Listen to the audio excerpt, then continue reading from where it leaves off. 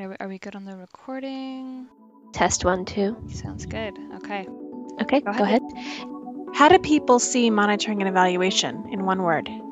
Not again. Challenging. Burdensome or Burden.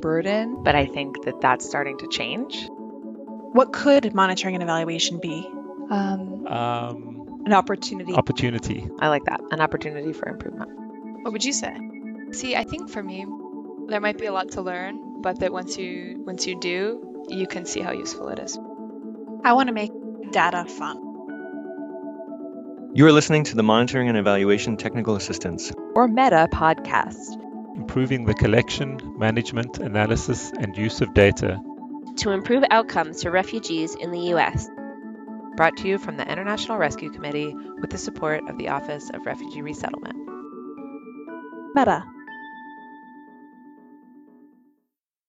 Welcome to another episode of the META podcast. My name is Jamie Costigan, and I am the Design, Monitoring, and Evaluation Technical Advisor for IRC's U.S. programs and the META project. Today, we're going to be talking about why it's important to integrate gender considerations into monitoring and evaluation planning, and we're going to share some tips for getting started. Today, we're joined by Priya Alvarez, Evaluation Specialist at UN Women. Priya served as the Gender Budgeting Specialist in the European Union, and she's worked as an independent evaluator and gender equality expert for a range of nonprofit organizations, national governments, bilateral agencies, and UN entities. She holds an MS degree in Evaluation of Public Policy.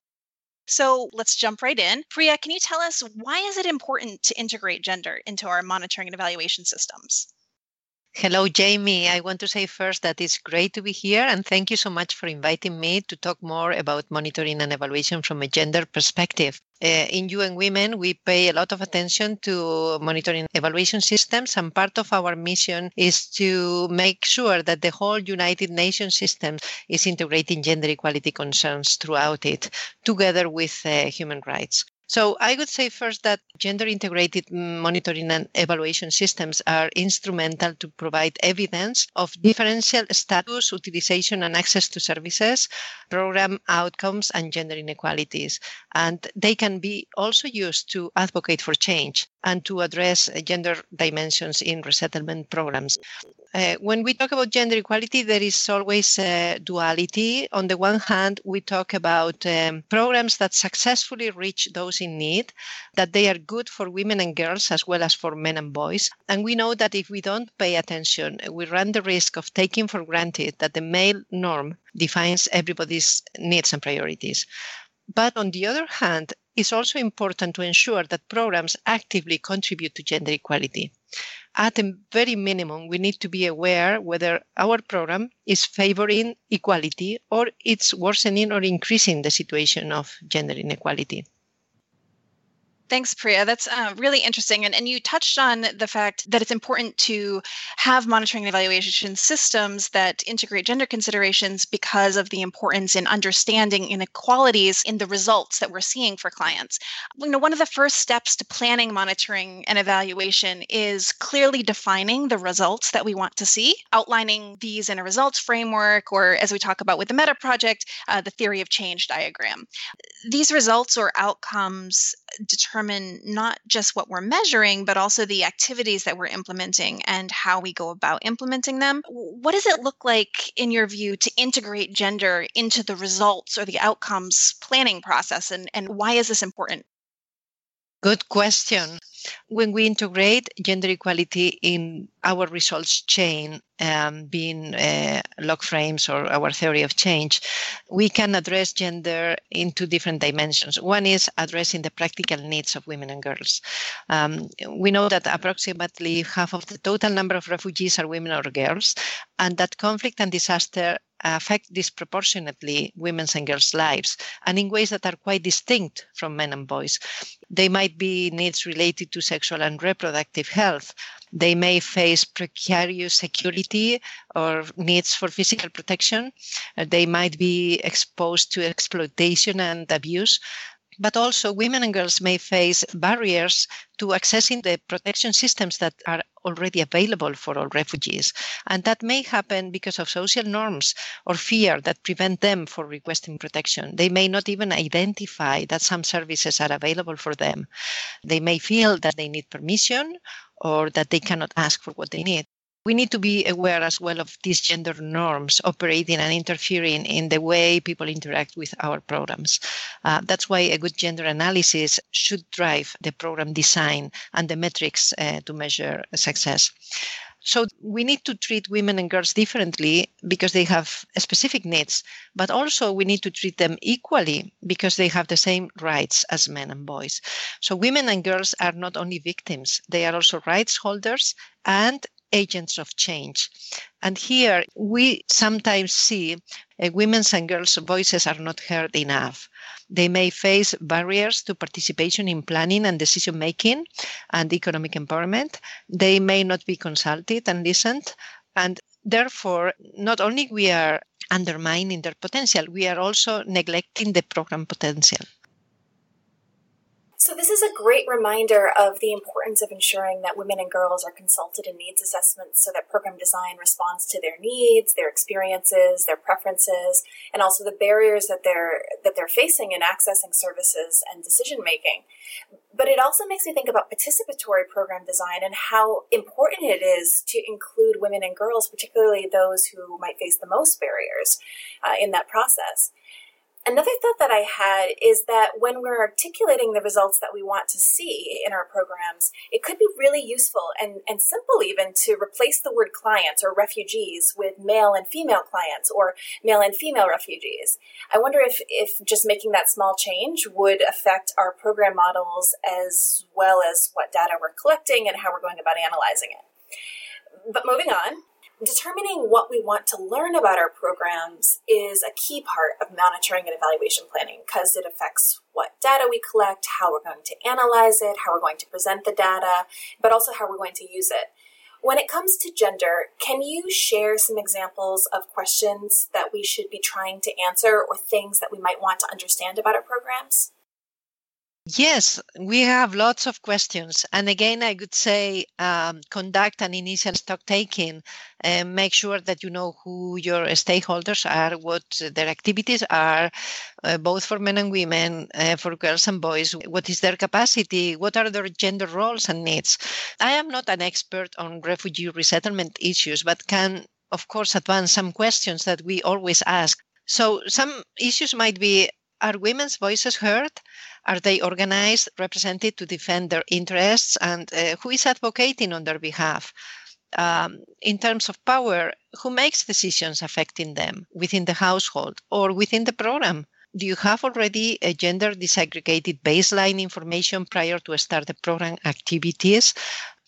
What is the level of enrollment of women in training activities, for instance? Are there differences between men's and women's enrollment? Are differences related to the time of the day activities are organized or scheduled? Do you facilitate children care services for women attending trainings? As we know, this might be a factor preventing them from accessing training. If we talk about more specific issues like sexual and reproductive health, we may consider that single women traveling or with children or pregnant and nursing women, adolescent girls or elderly women may be at particular risks and require different systems of protection. We may consider issues related to security. Are there adequate conditions for refugees and migrants for women's physical safety, dignity and health? What about accommodation facilities? When we talk about effective access to justice, we think it's crucial to reach out to victims in need who are not in a position to report the crimes. They may be reluctant to report violence or to access services. Some ethnic groups or some women with disabilities may face additional barriers, including cultural ones, preventing them from reporting violence to the police and receiving adequate protection. What about prevention measures to reduce exposure to sexual and gender-based violence? So in general, we think think that all questions are welcome in the sense that we need accountability to the program, to duty bearers, and we need also visibility. It's important to talk about gender issues and disaggregated data. You touched on a lot of questions related to needs assessments, ensuring accessibility of services to both men and women. And I would just add there, one thing that's been very important for the IRC is thinking about the question of, are we achieving our results equally for male and female clients? It's important at each phase of the program design and monitoring and evaluation planning process to think about what we need to be considering related to gender. So we talked about integrating gender into our expected results and our learning priorities. How does this affect the indicators we might include in our log frames and that we might use to monitor and evaluate program performance? I could say, to keep it simple, that something very basic but very important is just disaggregating data and indicators, designing more specific and smart indicators addressing men and women separately, or girls and boys separately. At the minimum, I could say that disaggregating information by age and sex, but also, of course, ethnicity or country of origin and other categories is very powerful. It allows us to know how different target groups behave. Beneficiaries of an intervention, first of all, have the right to be treated fairly in their individuality. But I would particularly warn about conflating household interests with women's interests. I could also encourage people working with refugee resettlement programs to design specific indicators to measure equality. Here at UN Women, we favor indicators about inclusion and participation, and also we touch upon fair power relations, who is making decisions. We always mix qualitative and quantitative indicators. It's not only about head counting. A balanced mix is essential to generate more and diverse information, to add credibility to the data, and to probe on more profound aspects of the changes that need to be demonstrated. If you want specific examples of indicators, I always recommend economic empowerment measures or independence, like the number of women that have their own income, their own property, productive resources in their own name, income, livelihood options. When it comes to violence, again, an attention to the perceptions of gender-based violence, like the percentage of people who agree that rape can take place within marriage. A lot of soft indicators about understanding and beliefs that are underlying discrimination and gender inequality. Of course, always consult your stakeholders when formulating and choosing indicators. They may have additional ideas. They may contribute to really identify what information is relevant. Those are great examples, Priya. Once people have developed their indicators that they would include in their monitoring and evaluation plans, how should gender considerations play a role in planning data collection and management activities? That's very important. It's a question that is not always asked, and it really makes a difference when it comes to the quality of information you get as a result. So we need to plan and decide not only what data are collected, but how and by whom. Of course, the first idea is to ensure equal participation of women and men. But it's also important to test the monitoring and evaluation tools and make sure that they are designed in ways that address differences. As we may talk about sensitive issues, when it comes to data collection, we need to ask questions about who is in the room when you ask the questions. You may need individual interviews or separate sessions to gather information. You may have to engage female interviewers and interpreters with enough training on gender equality. Sometimes people cannot verbalize abuse or situations of violence, but they can point at graphics or pictures, or they can identify with some stories. So you need to be creative in ways of capturing some of aspects that are not so easy to report or share.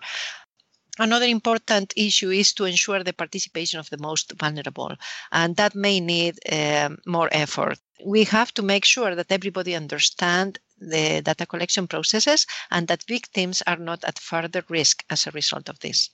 And finally, from a feminist point of view, we use data collection as another intervention or program activity.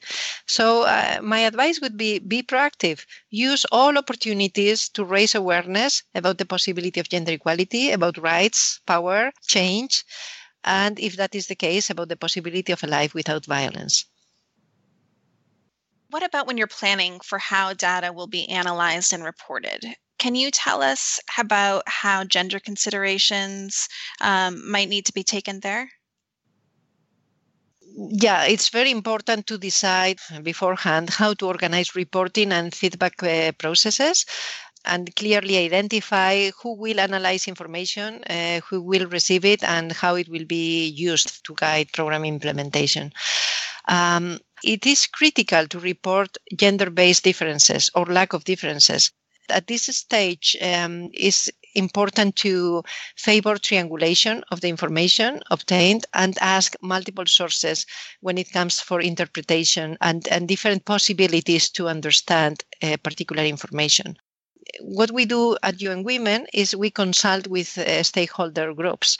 We discuss with them at the end of the data collection stage findings, possible interpretations, and also we hear their views on the conclusions and recommendations for improving the program. In addition to that, it's important to guarantee that data is treated with respect and valued equally, recognizing differences but never underestimating the value of the information coming from anyone. It's not important only the information coming from the most articulate person in the room. Second, it's necessary to understand the gender equality context to inform interpretations of people's opinions. I think it's important in the context of resettlement to understand very well the situation of refugees, their country of origins, and the different nuances of gender equality and inequality in those contexts. And finally, it's important to pay special attention to data and information that refers to gender equality issues in the intervention. Sometimes the gains are very small. We used to say that in gender equality is always 2 steps forward and 1 step back. So we have to be prepared for backlash. We have to be prepared for something that is a gain, but it may not be sustainable over time. But for us, it's very important to reflect on all those aspects, because we seek not only to conduct and implement successful programs, but we also seek to understand perception, social norms, gender roles, and use that information to design better programs in the future. Of course, one of the most important monitoring and evaluation activities is using the data that we're collecting to inform and improve future program design. Can you share an example of how gender data can be used to improve programs? So sure, everything can be used, including the challenges to obtaining information, including the implications of not having enough data available or enough voices representing the variety and diversity of our stakeholders. No matter what, you can learn a lot, even if it says that the program has not been entirely successful. As program managers, through the analysis of our monitoring data, we can realize sometimes, for instance, that gender equality considerations are not fully implemented throughout the full resettlement cycle. Women may get referrals for healthcare services, but not follow up or show up later. We may notice differences in program implementation and results, for instance, for female-headed families. We may need to ask further questions to understand those differences and strengthening our program to reach equally both women and men. A very important attention has to be given to women's employment and expectation of unpaid work of women as well, particularly when it comes to care work. Gender equality considerations can be, interestingly, not only addressing women and girls, also men and boys. We have examples of growing preoccupation with early school dropouts for young boys being more frequent than for girls. We may also have situations where young girls are at a disadvantage or they marry way too early. In our M&E exercises, we are also mindful of unintended effects. We have seen that sometimes when women are empowered, the likelihood of escalating gender-based violence may increase. So it's important to have all these considerations in mind when we come to the reality of using more information about the program to inform future program design, but also to conduct better and more sensitive M&E exercises. Okay, one last question. If listeners want to hear more about integrating gender into monitoring and evaluation systems, where can they go to learn more? Well, of course, I would recommend to go to our website, unwomen.org. In the UN, we have a UN evaluation group. The website is also uneval.org. We have evaluation handbooks and materials for integrating human rights and gender equality in evaluation and monitoring. But also, I have to say that there are very important materials developed by international NGOs and other organizations. I would recommend the guidelines for integrating gender into an M&E framework and system assessment from Measure Evaluation. AWID has a fantastic material called Capturing Change in Women's Reality. And I am a big fan of materials produced by CARE USA, measuring gender transformative change, designing a common gender indicator framework for CARE's Pathway program, for instance. So I would recommend you to visit all these sites and look at many ways in which people conduct M&E exercises with a gender equality perspective within them. Those are great suggestions, and we will be adding links on our website as well. And I'll add that listeners who are working with ORR-funded organizations can reach out to Meta directly for one-on-one support with integrating gender into monitoring and evaluation. And with that, we've come to the end of the podcast. Thank you, Priya, so much for taking the time. And thanks to our listeners as well. Please let us know what you think of the Meta podcast. What other topics do you want to hear about? Email meta@rescue.org and follow us on Twitter @US Meta Support. For past podcasts and other M&E related resources, visit metasupport.org. My pleasure, Jamie. Thank you. Thank you, Priya, so much.